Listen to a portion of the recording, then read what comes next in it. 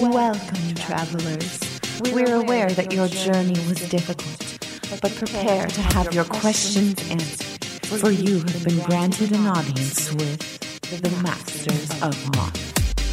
And welcome back to Masters of Modern. I am your host, Alex Kessler, here with my co-host, Ben Bateman. Nice delivery. You're always going for something different, mixing it up. Trying to slow clap, build up, but with my voice. Right. So you start slow and then everyone starts clapping. It's the end of every rom-com that takes place in an airport. Did you say a rom-com? I did. Comedies that take place on the Italian peninsula. Yeah. All right. Good old rom-coms.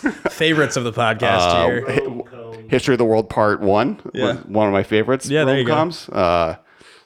I don't have another one. That was other the ones deep that cut. take place in other. Don't they go? They definitely go to Italy, to Rome in Devil Wears Prada, right? Isn't that? Wait, or do they? Where do they end up for the? What's the movie with Heath Ledger and he's super? He takes place in Venice. Casanova. It's like a rom-com period piece where he's the Casanova, so he's just sleeping with all of the Venice aristocracy, and they're after him. This is a Heath Ledger movie? This is a Heath Ledger movie. I own it on iTunes. I'm impressed. Yeah. That's enough down that. It's not in theaters even. That's enough down that rabbit hole. Century City Mall before they redid it. So guys, this is the Masters of Modern podcast. We talk about Magic on the show, specifically the modern format. That is Alex Kessler, as he mentioned. That I am Ben Bateman, and we're going to talk to you today about mid-range decks in the modern format, as well as some other news and fun stuff. Yeah, specifically the fact that there's a lot of really cool ones that have started to exist post-Hogak, post-Modern Horizons, post-War of the Spark, and I can't decide which one to build. I have the cards for most of them. It's just I don't have that many red-green mana bases. I don't have that many red-blue mana bases. So how many Jeskai Grixis decks can I really have at the same time? /Teamer, /Jund, /Mardu, all the other things. So when it comes down to it, I can't decide, and I need your help, Ben, and the internet's help to tell me what I should be building so that when we get to Vegas, I'll have a few of these dope lists in my pocket. You'll have a deck to give me to play. I'll have a belt, and each on that belt will be different decks. Getting back to the initial point, though, which is that Alex is going to probably build some decks because he has lots of modern cards that I borrow. Mm-hmm. And first things I moved to my new apartment, just right now, new apartment, already have access to it. The only thing inside of it is my Magic collection. Yeah.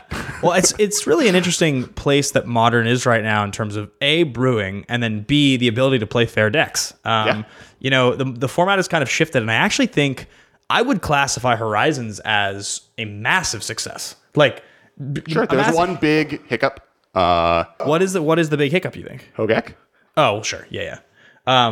Yes, that's fair. And I guess just his interaction with there's because the banning has made Hogak fair. It wasn't Hogak. It's just the Hogak introduction to the format, along with Alter, created hyperdrive to the Vengevine deck to becoming problematic. Right. With the bridge being gone, that mistake is gone, and Modern Horizons has been extremely successful. The modern format is really exciting. We're about to go into a modern MC, the Mythic Championship, this weekend. Yeah. You actually may be listening to this episode unless we get it out a little earlier than normal, literally during day one of the MC, the Mythic Championship. So we're really excited, and next week we should have some good data analysis and going over how Modern did in that MC. And what's going on with the format. Yeah, so I think I definitely want to talk about that, sort of your direction that you're going to go. And I actually think probably once we have that information, it'll give us a little bit of this is cool or this is totally erroneous and won't work as far as what you're going to build goes.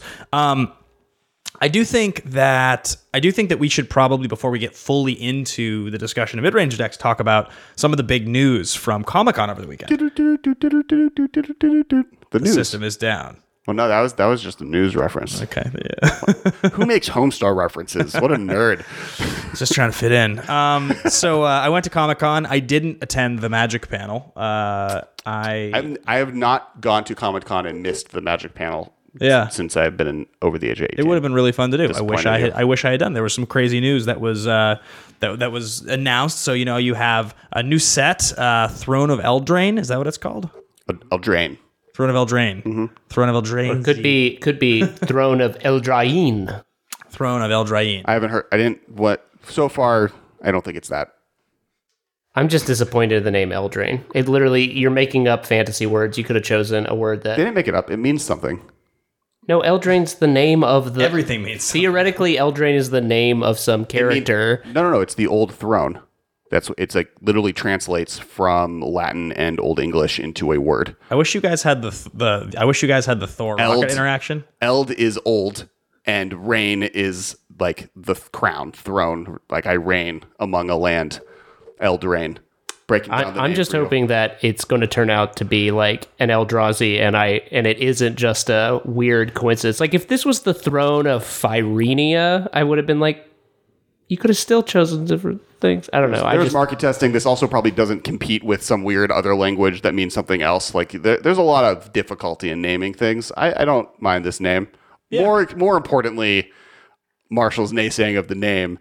Super hyped. The set looks amazing. The art looks amazing. The theme is awesome. I'm excited for Gingerbread Man and the Shrek references. Because it's like a Grimm's fairy tale meets medieval vibe, right? It's Arthurian legend and Grimm's fairy tale. So medieval, fits. So like there's literally artwork of someone giving sword out of a lake. That's like how King Arthur got his sword. And a gingerbread man is going to be an art. There's people getting baked in pies. Yep. Yeah, so we're just awesome new stuff. Really excited. There's a bunch of news as far as PAX 2 that we're going to go over. But really, I mean, Morrow has talked about how he wanted to come back to this. I think one of the issues that they think they had with Lorwyn Block, which was kind of a version of this, is that there are no humans on that set, and it was a little too cartoony. And this has less of the baggage attached. They get to do all the Arthurian legend stuff. We'll get wizards with pointy hats, maybe, for the first time in I know that's big. You think we'll get like Merlin? Yeah, I think that's what I want. I can't wait till we get a legendary Merlin. So, although arguably that's what one of the few preview cards we know of, he could be their Merlin reference. So the other big news was that Brawl is back. Or there's three pieces of big news. Let's do the Brawl is back because we have a good segue. So Brawl is back, which means that what basically that means is they're introducing it to Arena, which is the best news I've heard. And honestly, the fact that they didn't do that when they announced it the first time was, and Gavin wrote a good article that came out on Monday breaking down why the Brawl release happened in this weird format release, but it being on Arena makes it way more likely that I'm going to play Arena more often. I think I've talked about on the podcast, my biggest complaints with Arena up to this point has mostly been just like land acquisition and playset acquisition of cards that I want to play with, based on the fact that I have like 20 mythic wild cards and like one rare wild card because I have to spend every single one on a land, right. Which then cuts me out of cards. With Singleton, though, I can play a lot more. Whenever Singleton events happen, I've been playing a lot. Brawl being added as a permanent feature makes it way more likely of me to start playing, and I might start streaming it. So that's really exciting. But then with that, they're coming out with pre-constructed decks. So like similar to the Commander decks that they came out with and come out with every year, they're coming out with Brawl versions of that, and we got 2 preview cards from that. The first one is a Signet. It's a 2-mana artifact that taps for any mana in your Commander's color. And that... So excited for that. It's just like the best mana rock. It's pretty much the best non-Soul Ring, non-mana crypt mana rock for Commander formats. Yeah. Does Brawl allow you to do what Oathbreaker does with a Planeswalker? It does, right? You can play a Planeswalker. You can play with a Planeswalker. You just don't get a... Yeah, so Brawl is you can either have a Planeswalker or a legendary creature as your commander. And so Oathbreakers, you can only have a Planeswalker, but it's all formats, 60 cards. Commander is only creatures. Yeah, with signature spells. I mean, what's interesting is like you can kind of see with their design over the last year with the rotation of, and they said this, that they're designing for Brawl, with the rotation of Dominaria, they still added War of the Spark. And with the addition of War of the Spark, you're now getting that many more legends and Planeswalkers can be used, that many more commanders available in the format. So we're not really going to go down in parity. But the pre-constructed decks that they said is meant for that. Can you read what the other? Yeah, so the commander that they previewed, or the brawler that they previewed, is Chulain or Kulain, Teller of Tales. Costs 2 green, white, blue for a legendary human druid with vigilance 2/4. Whenever you cast a creature spell, draw a card. You may then put a land from your hand onto the battlefield. And he has 3 tap. Return target creature you control to its owner's hand.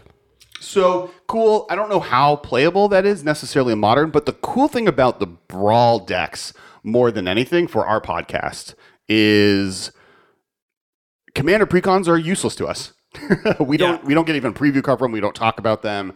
Well, because if it's printed into Brawl, because Brawl is a standard reflective set, that means that those are standard cards, correct? Yeah, they are legal in Modern. Yeah. So that's part of the thing about standard. this Arcane Signet is it's standard legal, but does nothing in standard decks because it references a commander's color identity. So they can print it into, it's one of those cards they can print into Brawl that will affect past sets. It will affect Brawl. It won't affect standard despite being standard legal. I mean, that's what ends up happening with the printing of, like, let's just say Legacy can play conspiracy cards, but a lot of those draft matters cards don't matter anyway. So they exist and they'll never get played, and that just is what it is. I mean, it's the same kind of thing, right? Right. It's a Cogwork librarian situation. Well, I mean, Command Tower is legal in Legacy. It doesn't see play in Legacy because in Legacy it reads this land comes into play and doesn't do anything. Spend your land drop to increase your land count.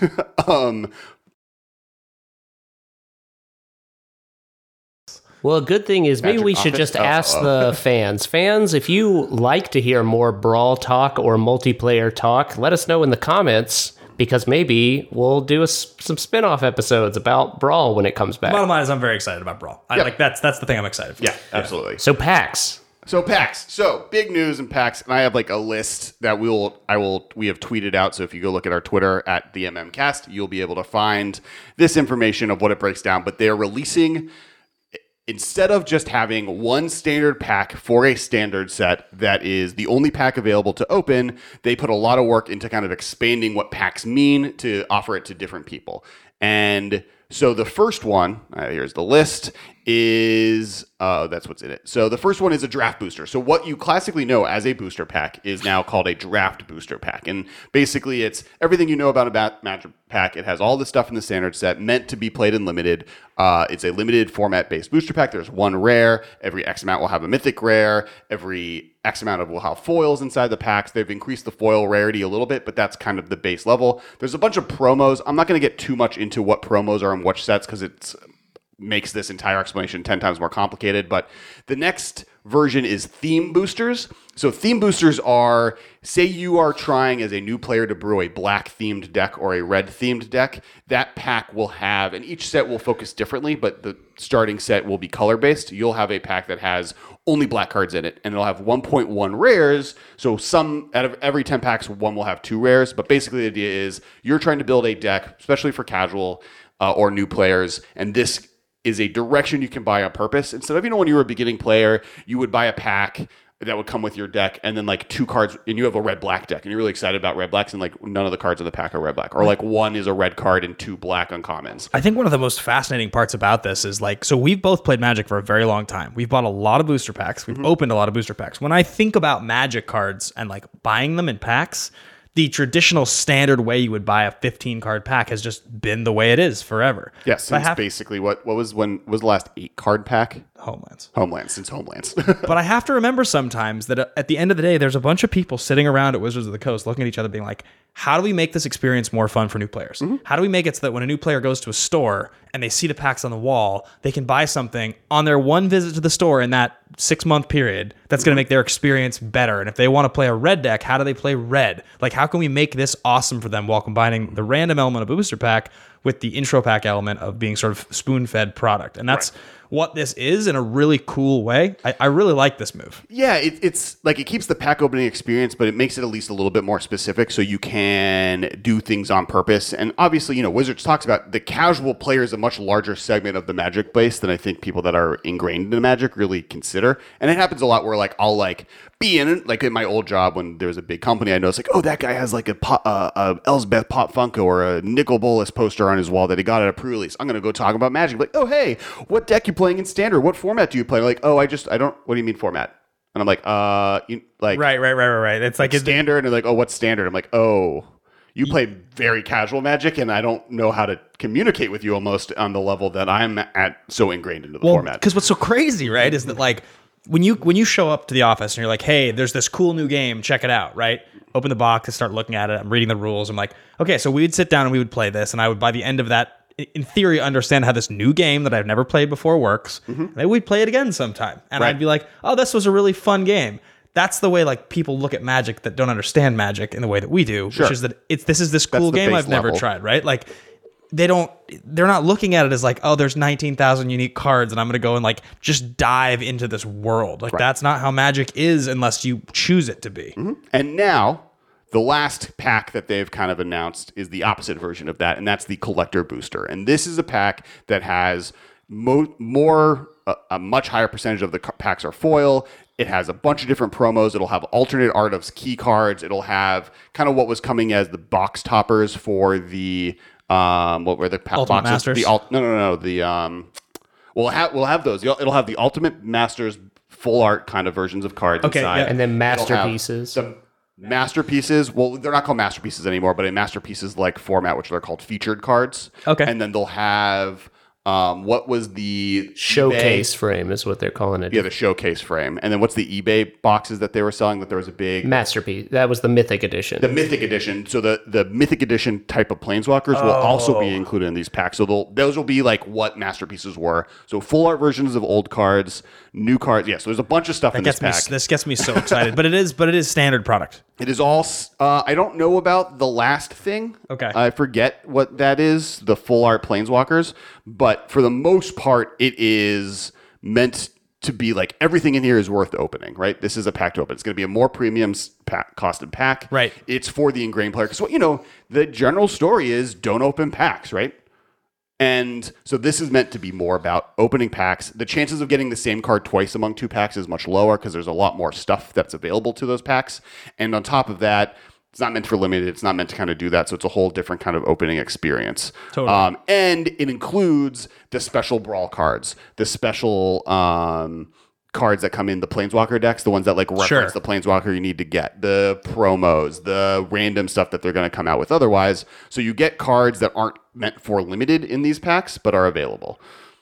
And those are the news. So you got basically theme boosters, which have been out for a year. They're starting with monocolored ones, but say if we ever return to Ravnica, the theme boosters that would come out for each set would be based on the guilds in that set. If we went to Khans of Tarkir block again, it would be, or we go to Khans or Tarkir again, it would probably be the 5 dragons or the 5 the 5 clans wedge color combos. Sure. And so it'll be themed based on the set it's coming out with, but in general, it'll be 5 based on that. Because they've tried premium packs in the past, right? Didn't during Alara block you could get the all foil gold pack? And they sort of were a bit of a dud because it ended up costing a lot because they were like 12 or 14 bucks for a pack, and you just get a whole bunch of foils and then you get like a foil dollar rare and you're just like, right. Oh, I guess Well, and foils in those from that set are worth significantly less. You're right. And there's actually that effect on the master sets as well. Foils from master sets are worth less than... Because you get a foil in every pack. Or cards that have foils in master sets, the foils of those cards are worth closer to the regular cost of the card than a regular card that didn't get put in a master set because there's a foil in every pack. Ultimate Masters foils, it's insane how cheap they are. It's actually one of the craziest things. If you want to own a foil version of something, and it might even be too late, they might have started going up, but I mean... I remember a period of time, like in the last year, where Noble Hierarch was $100, and I bought a Noble Hierarch foil from Ultimate Masters for $42, like a month and a half ago. Right. Like that's crazy. Anyway, so yeah, that's the news, guys. Pay attention to the Mythic Championship real quickly before we get into the full episode. Be sure to follow along with everything we do here on Twitter at the MMCast. You can find Alex. Where can the folks find you? I am at Kes Wiley. You guys can find me at Ben Bateman Media. Also, be sure to check out the Facebook group. We've got over 5,000 people in there talking about Modern all day long, and we have a Patreon, patreon.com/theMMCast, where we post exclusive deck lists. There's access to a Discord there where we post cool new lists. There's raw versions of the episodes, no editing. Alex and I, you didn't see, we like almost killed each other arguing about Commander just a second ago. And I don't know if we cut that. Yeah, that wasn't in there. I'm probably cutting that. So if you want to hear them almost kill each other over multiplayer versus dual Magic, sign up for that Patreon. Yep. And help support the show that you love. Yeah. Yes. And please like, subscribe, comment on the video. You guys actually have been really great about it. We've been growing at a really nice clip and tons of interaction, which is the coolest part. Questions being asked all the time. And apparently likes matter more. So like this video. Yeah, be sure to like and it. subscribe because that's also really important. But all right, so yeah, today's topic is going to be mid-range in Modern. So I think we'll talk a little bit, briefly about some of the history of where it came from, the big decks over time, and then what people are doing right now. And I think the place to start is How would you describe a mid-range deck? Like, what is mid-range to you? Midrange is a deck that is well balanced between both interactive spells and then threats and cards that generate value. And often those three things can be hybridized. So you would have Cryptic Command is a great example where it is both a removal spell and a card draw engine. Or you have Bloodbraid Elf, which is both a threat that draws you a card and gains value. And more often than not, the way they do it is they stop your opponent from doing something that eventually and eke advantage while doing it to the point where they're doing things while your opponent is not doing things and killing you with the things that they're doing. Yeah. I think that's my definition.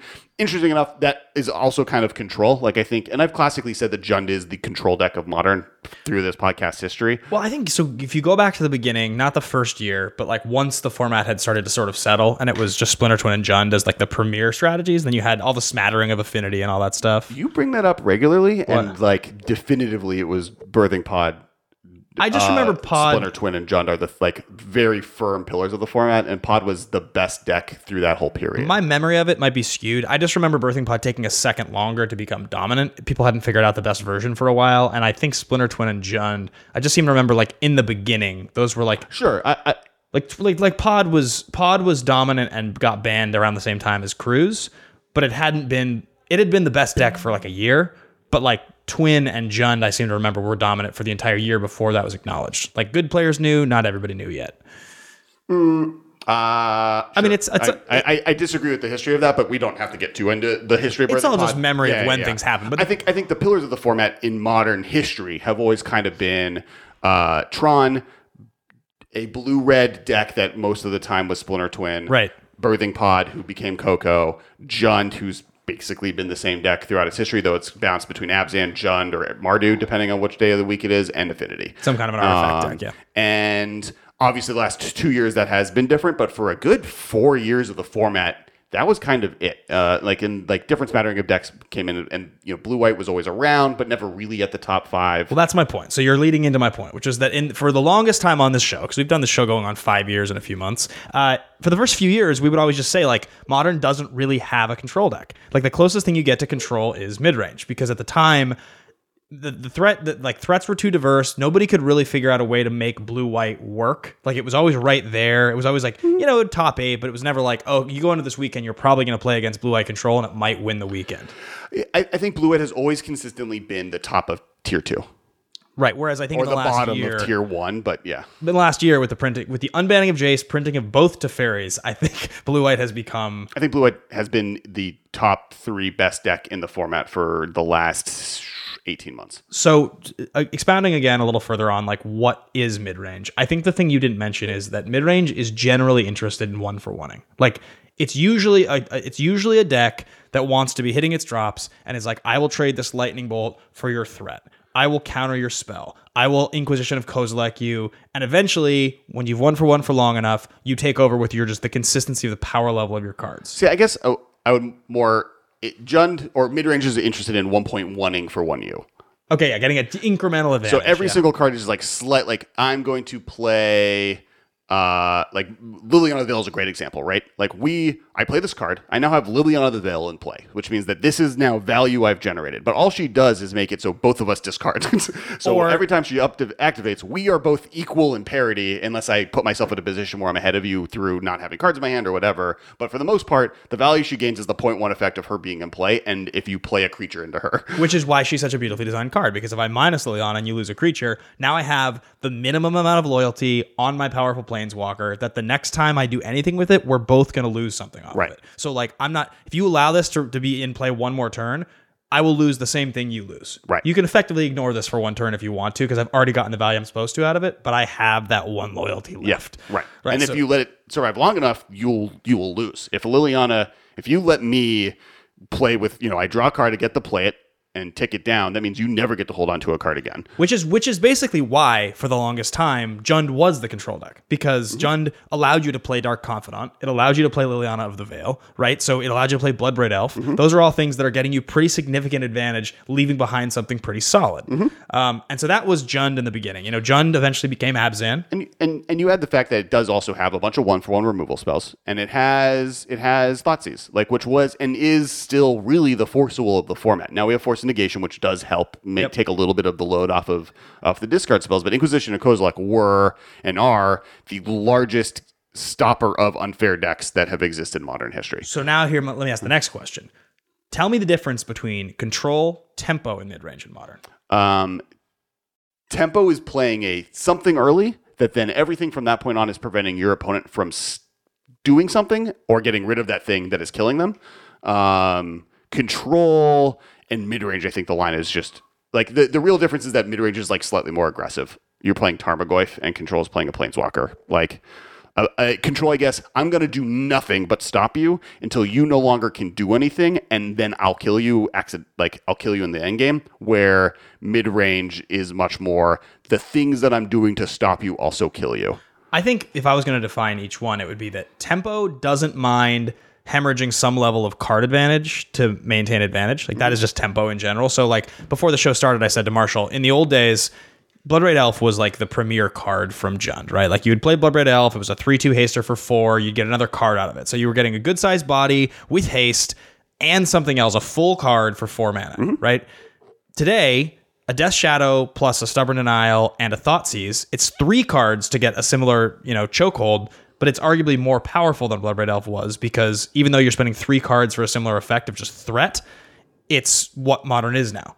Well, but, One mana and Jund 3 is playing times. 2 Bloodbraid Elf still, right? Like they're back to playing 2, and some of that is Bloodbraid Elf's value in Jund is mostly dictated on how good and permanent the things you're cascading into, and I think Jund moved away a little bit from that being true. But so I think my point is if you spend 3 cards to generate, get rid of their removal spell, hold open your counter spell, and have your big threat, that's tempo. Yeah. You're sacrificing multiple cards to protect your ability to win the game. The difference between control and mid-range to me is that in a control deck, it's very, very rare you're playing something on turn 2 or turn 3 that if unchecked will just win the game for you. Whereas if Jund just Thoughtseizes you and then plays a Tarmogoyf and you don't answer it, you might just lose. Right. And I do think that there's something to be said for all of these. Like the way we classify decks is mostly just a tool of being able to quickly understand what's going on. Right. And that's why I've said Jund is a control deck this whole time is, in reality, they're all the same. Right. Like all 3 of them, like the powerful capabilities of a modern deck is often that you can perform on different levels. Like Jund is powerful because it can be a control deck. It can just play removal spells and Thoughtseize until the late game and kills you with a Raging Ravine. It can play tempo. It can play a Tarmogoyf early and then protect, Thoughtseize you out of removal spells and kill your blockers. It can play Splinter Twin is obviously the classic example of it, is that you have to spend so many resources stopping them from comboing out that they kill you with a tempo game plan in the meantime. Well, right. And I think again, you're talking about classifications. And I think the funniest part about that is that I've heard people describe Burn as a combo deck before. They're like, you're just assembling 6 things, 7 things all in conjunction to win the game, right? So it's like, what's the difference between Burn and Storm at that point? Right. Just redundancy. It's just redundancy in the number of things you can hit in a certain number of turns. So I think the definitions, what we can both agree on is that mid-range decks are decks that by the 4th turn of the game are pretty set up. Usually that's kind of the idea. By the 4th turn of the game, you've probably interacted, you've probably played something to either generate card advantage or played a threat.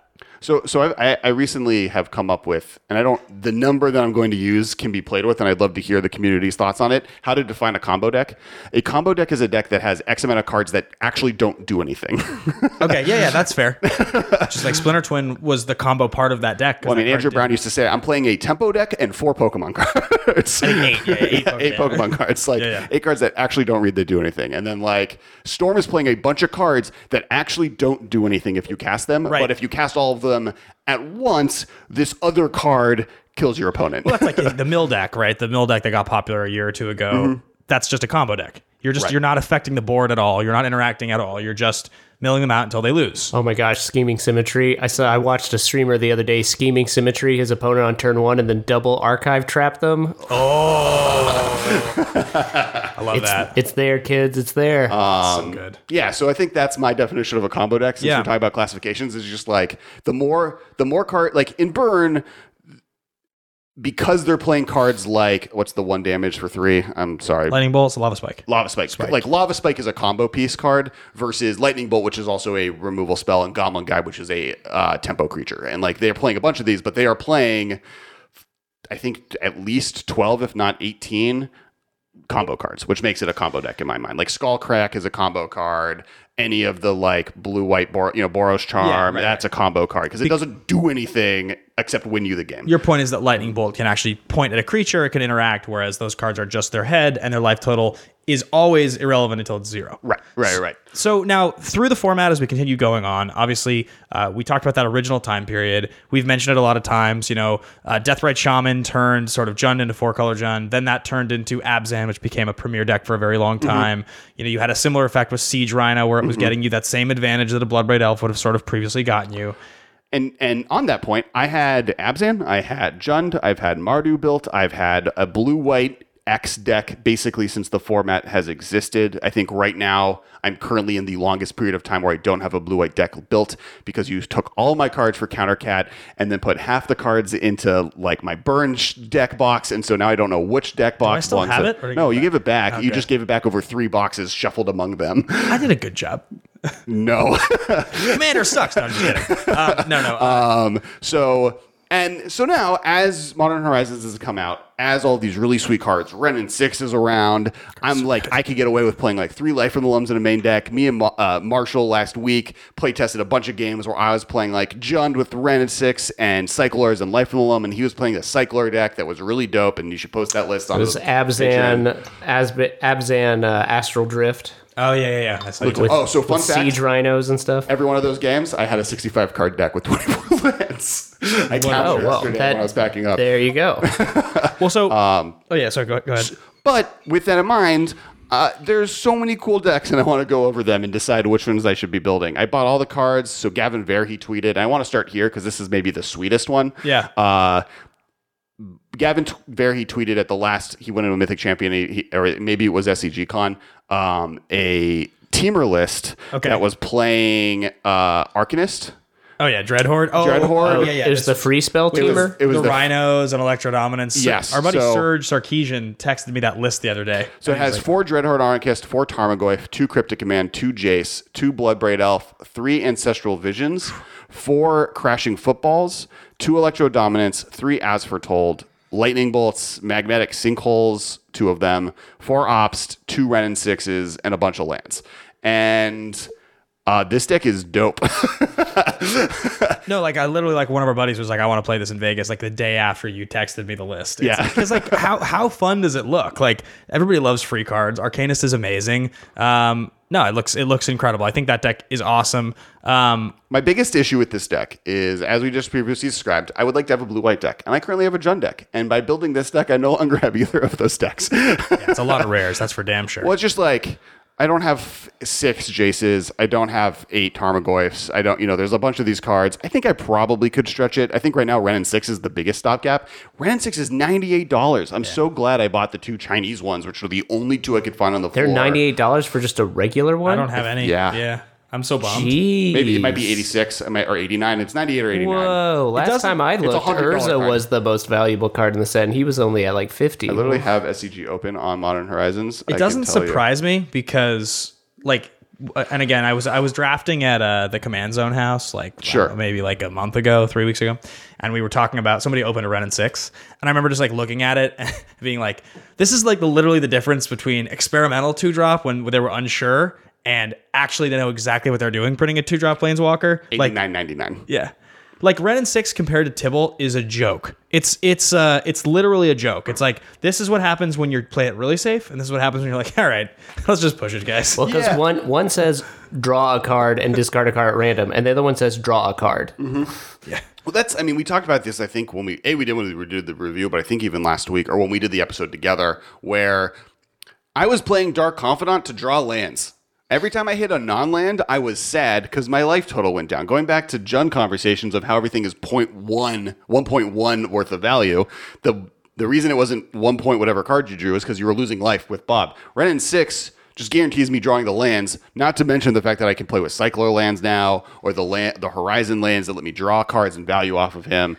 And that you can cast free lava darts every turn. Yeah, free lava dart every turn. Like, it's just a lot of good things. And one of the reasons it's so expensive is because in Legacy it gets Wasteland back, and that's just an insane thing. And the entire format is just Ren and 6 decks, apparently. Not that I pay that much attention, so I might be wrong. In Modern, I mean, you can there's a lot of decks that if you ghost quarter them 3 times, they run out of lands. So there's a lot of decks where you just okay, I'll ghost quarter your, I don't know, I guess those decks blue white plays a bunch of basics, but if you play against Shadow or somebody like that, or you Tron, yeah, just keep them off of the lands they need. If you get this, if you're on the play and you have this in the play on turn 2, and then you just start ghost quartering them every turn, yeah, I think they lose. Because they run out of basics after 2 of them, maybe 3 if they're stretching it, and then from that point on, you wreck them. I mean, not to mention, we're about to talk about 6 different mid-range decks. Most of them are 3 colors, and most of them are not playing that many basics. That actually feels like kind of a hallmark of the mid-range deck. That's not something we didn't reference. Grind. They usually feel like they're 3 colors or more. There has been the black green rock decks from blue, last white, year. and black green are the 2 non. But yes, I agree. It feels actually like blue white though is much closer to what we would characterize as control. I don't think that there are as many blue white decks that I would lean into and say this feels tempo, because the tempo versions were Jeskai. Well, I don't think they are. I think the reason I would argue they're more mid-range even is because they're not playing I counter everything you're doing. They're I play a Planeswalker that acts as a mini removal spell and is now a threat. I play the blue-white decks that have been good for the last 2 years are rarely. I mean, the best interactive thing that's tempo-y is the Spirit, right? The 2/3 counterspell Spirit. Oh yeah, Spell Queller. Spell Quellers, and even then, that's a mid-range card, right? I'm getting 1.1 value out of this card. Well, I suggest we talk a little bit about some of these decks we have listed here. Looks like we got this one. Oh, the Skelemental Mardu decks are dope as well. This is such a cool deck. I mean, it's hilarious that I was so excited about Unearth being printed in, and I haven't even built with it yet, and now other people are just going crazy before I've even gotten a chance to. Having now played it just for value to Unearth and Eternal Witness to get back Unearth just feels so good. It's Bolt, really Snap, cool. Bolt. Feels sort of like that. And not to mention here, Unearthing a Skelemental is so good. Super dope. We also we've now adjacently talked about it every couple of times. Arcanus is dope. Dreadhorde Arcanix is one of the coolest cards. And we were dead on about it. Yeah. We were dead on about it. I mean, when we reviewed it, we were both this is probably the best card in the set. Probably. And I don't think it is the best card in the set because it's War of the Spark, right? Yeah, because War of the Spark exists. But I think y'all were saying this is maybe the best creature in the set. Yes. And I think we were right there. I think if it was in any other set, it would be the best card of the set. It just happens to be in Urza's block. I think we're lucky it wasn't in any other set because it would have been a mythic, maybe in other sets. Sure, yeah. But really powerful. It's playing. I mean, the Thunderkin Awakener combo along with Lightning Skelemental and Ball Lightning is just dirty. What is it? What is the combo? So Thunderkin Awakener is a 2-drop 1/2. It's for a red 1 with haste. Whenever it attacks, you get to return target elemental creature card from your graveyard with toughness less than Thunderkin Awakeners. And because it's a 1/2, your Skelementals and your Ball Lightnings all come back, which is crazy. You also can cycle the Igneous Pouncer in here. It's a 5/1. Some were playing Spite Bellows as a removal spell that then every turn is a 6/1 that gets you a removal spell. Seasoned Pyromancer, you have a couple of these in here just to just keep going with the value. I mean, this deck is just sweet. The funny part is it's playing 2 Surgical Extractions in the main, which it's just such a sign of where Modern is right now. Well, what's interesting about this deck also is it's kind of a Reanimator deck. Yeah, for sure. And this is more of a Reanimator deck than we've had other than Grishal Brand, which is way more of a weird combo deck that wins the turn it goes off. I think this deck's really cool. It does really properly feel like a mid-range deck. I mean, it's not as normal or sort of fair as a mid-range deck normally feels, where it's just playing spells into play and lots of powerful cards. It's definitely doing more clever stuff. But I have seen a bunch of Mardu just classic Skelemental lists that are not as go off as that one looks like it's doing. That one looks more like a combo tempo deck. But definitely Skelemental is a mid-range card. People are playing it. So now talking about the blue-white decks that you were mentioning that are somewhere between control and mid-range. I'm looking at a blue-white one here, and it's playing all of your standard blue-white lands. It's got 4 Field of Ruin, 3 Celestial Colonnade in there. 4 Opt instead of Serum Visions. I see no Serum Visions in the list. I've got Logic Knots and Mana Leaks as 1 of each. We've got 3 Narset Parter Veils, 2 Teferi Time Raveler, a Gideon Jura, 2 Jaces, Jace, the good Jace, and Teferi, Hero of Dominaria. So you're playing only 1 Teferi. It's Gideon of the Trials is the Gideon that's in there. Oh, it's 3 mana Gideon. Yeah, and then 2 Force of Negations. I mean, I think one of the reasons it's cut down a little bit on the counter magic is because of the Force of Negations. I think it's playing Opt partially because this deck is not trying to find a thing. It's just trying to make sure it's doing the best thing it can. And Opt lets you find those pieces as you need them.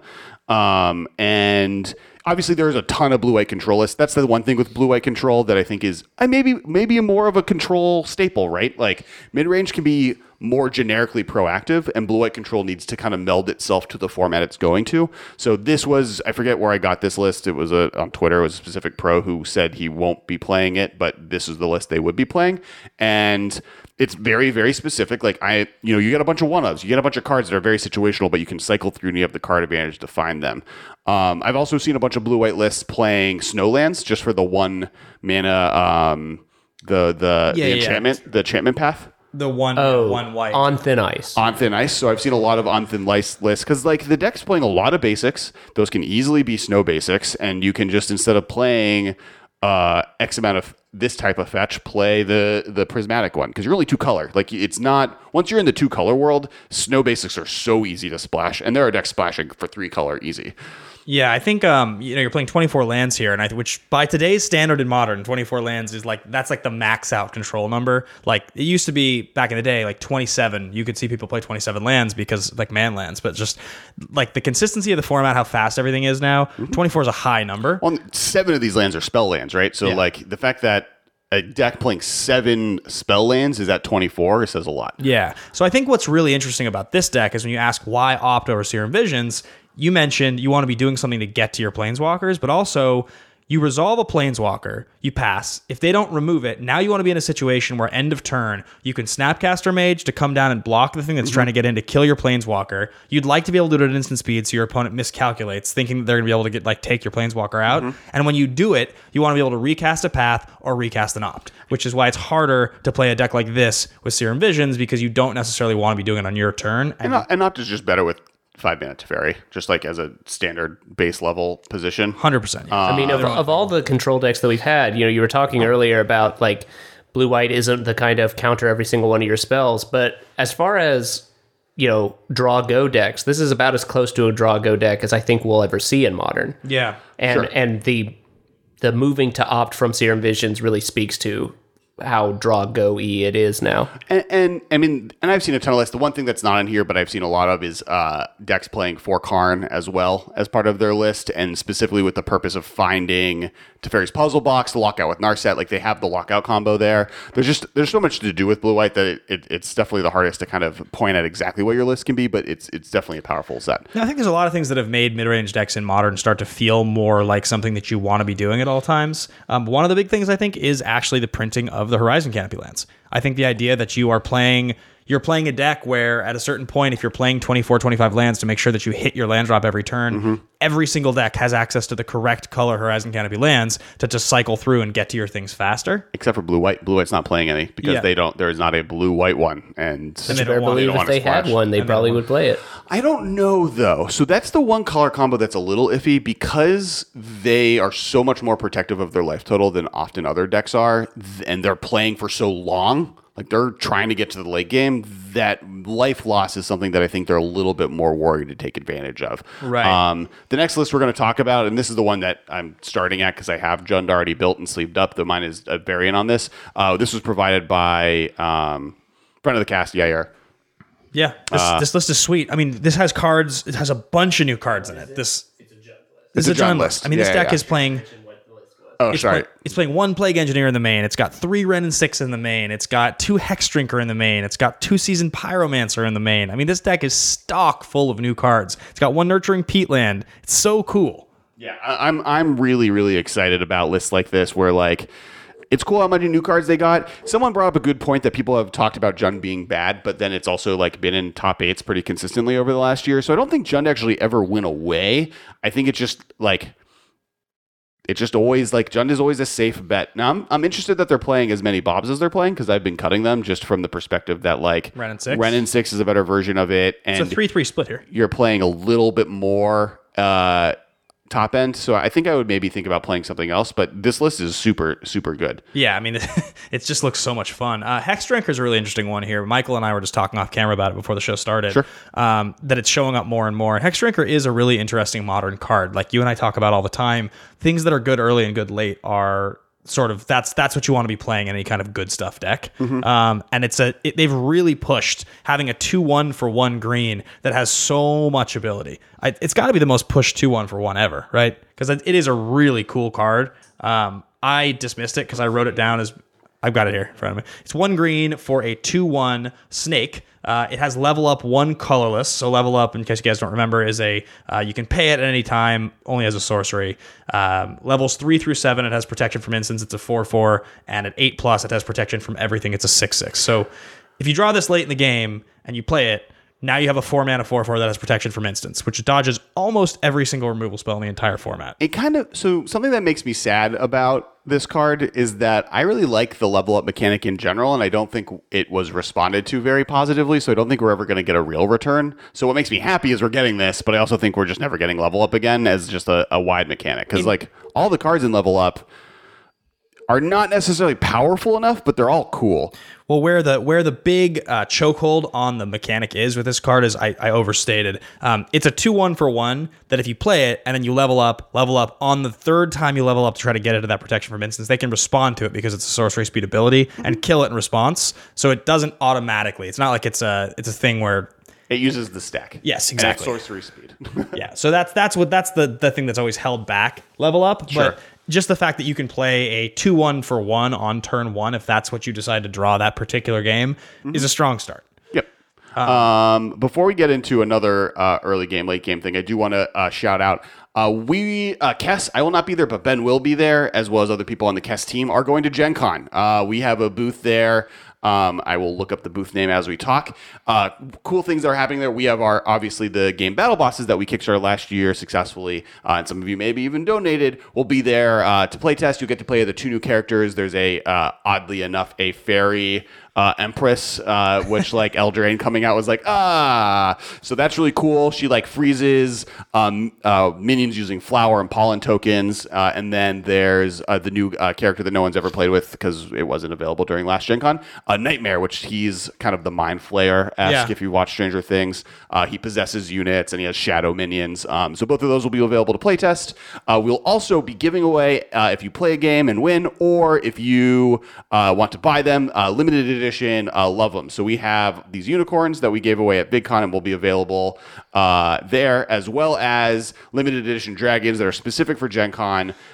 You have Izzy, who's a blue and red one, and you have Ryu, who's a version of, we have a boss, Ryu, in Battle Bosses, so he's the Love 'em Dragon version of that. These will also be available, these color combos, but dragons in general will be available exclusive at Target, so you can get them starting next week. And then I'll have some of all of this at GP Vegas, or Magic Fest Vegas, which we'll both be at, and we'll be playing Commander games, playing Modern games, we'll doing some other stuff that we're going to announce next week. Super hyped and excited about Magic Fest Vegas and Gen Con. So next deck. Yeah, we only have a little bit left here, so I think we'll get through a last couple. But before we get out of here, I think Naya Tribal Flames is a pretty cool one here. So you've got On-Crop Crasher, Bloodbraid Elf, Lightning Storm. Remind me again what On-Crop Crasher is. This is written. On-Crop Crasher is a 3-mana 3/2 with haste that you can exert it when it attacks to say target creature can't block this turn. Gotcha. It's just a 3/2 with 3/2 with haste. So free. Yeah. Huh. For free? For 3. For 3. For 3. Seems kind of bad. Why do they play it? Oh, because you can unearth it. That's why. Well, and also just because putting 3 power, one is like a 3 power haster, so you get to get in there right away. But sometimes it just allows you to push through that. Oh, and you can hit it with Bloodbraid Elf, right? So you hit it with a Bloodbraid Elf, and now you have 6 power, and you can make it so they can't block at all. So it just like closes the game out. That seems like kind of the weaker card, but it's playing 4 Helix, 4 Bolt, 2 Unearth, 4 Tribal Flames. Tribal Flames is that to me is like a hallmark of sort of mid-range zoo decks, because like it's sorcery speed, it costs 2 mana. Hopefully you're getting 4 to 5 damage out of it, but it's like so opposite of Lightning Bolt, which obviously this deck is also playing, but like that is a card that these types of decks 100% want to be playing, that if you're just pure low to the ground aggro, you're not going to be playing Bloodbraid Elf and On-Crop Crasher, and you aren't going to be playing Tribal Flames. Your cards have to be cheaper than that. Yeah, it's interesting. This is really more of a zoo deck than anything else, and the first kind of zoo deck I've seen in a long time. Totally. Yeah. But there is power in running 4 Tribal Flame, 4 Lightning Bolt, and 4 Lightning Helix. It's a lot of burn spells to back up your beefy boys. Well, I think getting like unearthing a Lightning Skelemental and playing an On-Crop Crasher or the reverse of that is very powerful. You basically take your opponent's hand out. Now, the next deck that's cool to talk about here is Relentless Hogak. Well, I called it Relentless. I just was giving it names to the side. It's a zombie tribal deck that's playing Hogak, but I came across it and saw that it was running 4 Relentless Dead, and since for many weeks now you have lamented that there's no place for Relentless Dead in Modern, I found a list that 5-0'd. Okay, now I'm really excited. So this is a smallpox list with 4 Relentless Dead. Mogi's Marauder. It's got 4 Hogak, 4 Crypt Breaker. Crypt Breaker's really come onto the scene. That's like a thing people are doing now. Yeah. Right? It's a 1/1 for 1 black that allows you to tap 3. 1/2? Is it a 1/2? It's just a 1/1 for 1. It allows But you to tap 3 untap zombies you control. I think the fact that now Zombies has several quality 1-drops. Like Crypt Breaker wants cheap zombies to really work. And so adding Carrion Feeder I think Carrion Feeder being added is what helped push Crypt Breaker to being stronger and showing up more. Yeah, between Stitcher Supplier, Crypt Breaker, Grave Crawler, and Carrion Feeder, you now have... And we've said this before. We said it when we talked about the zombie list before. For a tribal deck to work in Modern, it has to be interacting on an axis that one of the other tribal decks isn't just doing better. So you can't be just getting beefy, which is what Merfolk did. Or you can't just be generating infinite mana because that's what Elves is going to do better than any other tribe. But the fact that this has that many 1-drops and can draw cards off of them and can be that aggressive is really important. It's also playing 2 Rotting Regiosaur, which is sick. That's the 7/6 for 3. Yeah. Big Reggie. We talked about that when we did our review, right? That was one of the last cards we got on there. Sweet. So, yeah, I had a little bit of doubts, but it's showing up. Now I will say I think there is a genre of deck which is aggressive tribal deck that isn't a mid-range deck. So I wouldn't necessarily classify this as a mid-range deck, and I would argue that the Naya Tribal Flames is just an aggro deck. It's close. I mean, it's relying heavily on a 4-drop and 3-drops. I guess that's my question is, because in my mind, I've always thought of mid-range referring to the time in the game when they start really acting. So like aggro decks, they act and start really setting the pace in turns 1 and 2. And I always thought mid-range decks are ones that really start trying to take over on turns 4 and 5. And that's why they're mid-range. Sure, and that might have been what the definition originally of them was, but I think at this point they have more defining features to them where mid-range is a more interactive deck than what an aggressive deck would be. Less of a casting cost. Yeah, where like, yes, this has Lightning Bolt and Lightning Helix, but those are more like, I will use these to remove your creatures if I need to, but the purpose of this is to burn you out. Do you know what I think is really fascinating is we're looking at all these lists, and we got to get out of here in just a second, but the one thing that's not showing up is a Jeskai deck. And for years, those Jeskai decks were like, that was like a premier staple of Modern. Like those Jeskai decks were what people did. And so what I'm curious about is, do you think the Jeskai decks don't show up anymore because black and green have so much access to graveyard hate? Whereas, in terms of main deck, like Rest in Peace obviously is like what they would do in game 2, but like you don't have as many easy options in a Jeskai deck, and so like your main deck is just super weak to those decks. I think if you're playing blue-red, you should be playing Is It? Yeah. Or if you're going to play blue-red, you want to play a mid-range deck, playing a Grixis deck, which is the one deck list we didn't really go over. We have one, but we can talk about it in a second. I think part of it is just there's now enough good blue-white cards that they don't need the splash red, right? Like they have enough pieces of removal that they could use. And Blue has enough just, like, counter not as magic. good as it used to be. Lightning Bolt's not as good as it used to be.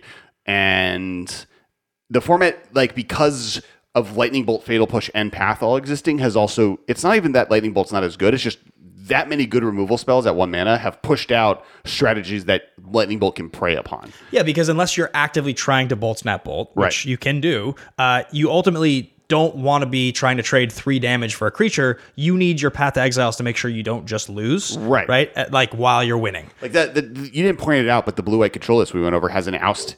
Yeah. The snow White one is sorcery. playing 4. Yeah. What? Oust is a white sorcery that Puts target creature a third from the top. Yeah, And then they the gain 3 life. The top list on MTG Goldfish for blue-white is playing 2. So it's 1 mana for a sorcery, put target creature, and its controller gains 3 life is like a very strong effect. That's kind of more what blue-white is looking for at this point. And I think Oust is also gaining power, obviously, because Teferi Time Raveler makes it an instant. Yes. So good. Yeah, that's very true. Because I don't think I've really had seen Oust in many lists until little baby Teferi came around. Right. Yeah. And I think that's kind of just on the whole, just you're not, Jeskai realize it doesn't really need to burn people out to win. And then if that's what you're trying to do, black and red and blue as a combo or tri-combo are going to do a better job at it than blue-white will. And blue-white has other powerful things to do. It's not like it's not doing something powerful. It's just it's doing it better in a different way.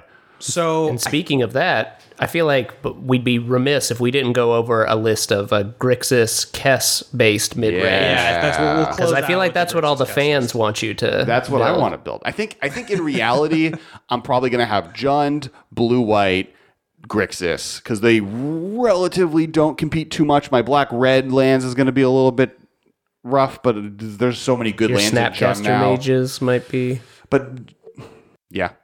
When you resolve Kess on like, I guess let's just say maybe it's on like turn, I guess you probably want it to be on turn 6, right? Like, because you're playing, no, you have Force of Negation. So, okay, so you resolve your Kess, and then the next turn, this is playing 3 Kolaghan's Command. Be able to cast Kolaghan's Command and then cast another Kolaghan's Command the same turn into Kess deck. It's really good. So the Grixis mid-range deck we're going to be talking about was provided by Sam Morsey, 178. Cool. He sent us to on Twitter. He might have a different Twitter account. That's his tapped out account. But yeah, I mean, the other thing is like Surgical Extraction is in this format, right? So you can play Kess and Surgical 2 of their cards in the turn you cast her, which is really strong. It's playing 2 Narset Parter Avails, which like, man, Narset, talk about a card that when it got previewed was not, we were not freaking out about Narset. Narset was not a card that we all looked at each other and were like, wow, this is going to become a 2 to 3 of in like every mid-range and control deck that plays blue. Right. And it's in every deck now. Like it's... Yep. And I guess we should have seen it because it's like double impulse and turn off all your opponent's card draw. Yeah.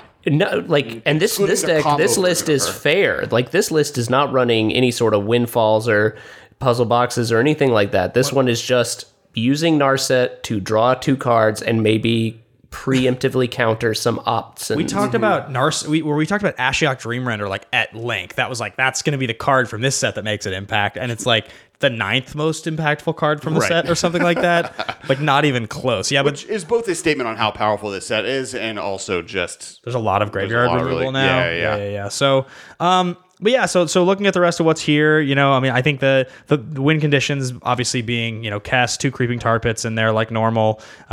Just like kind of a suite of cards. There is one Factor Fiction in here, which is really, really cool. I had the opportunity in a game recently of Highlander to cast Factor Fiction off of a Kess. No, it wasn't even Highlander. It was in Horizons. So Horizons Draft. I drafted both a Kess and a Factor Fiction, and I got to cast it off of it. Double Factor Fiction. Epic. This deck seems sweet.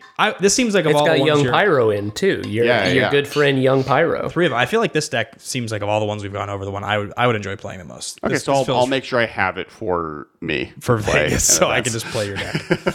It seems really sweet. So, all right, guys, that's gonna wrap up the episode. We are out of time today. Be sure to check us out at Gen Con. I'll be there hanging out, giving out free unicorns and talking magic. So normally you have to buy them. There'll be reasons that stuff gets given away possibly that we'll establish, but they'll be for sale there. At GP Vegas, we'll have some to give away as well. Yeah.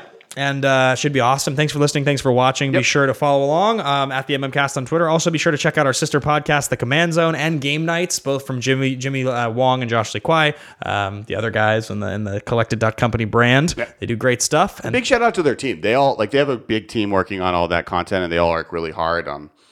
Yeah, we look forward to seeing everybody at Vegas in a few weeks. So looking forward to that. All right. Bye, guys. Bye. Thank you for your attention. See you later, alligator. This has been a production of Time Traveler Media, sending podcasts into the future.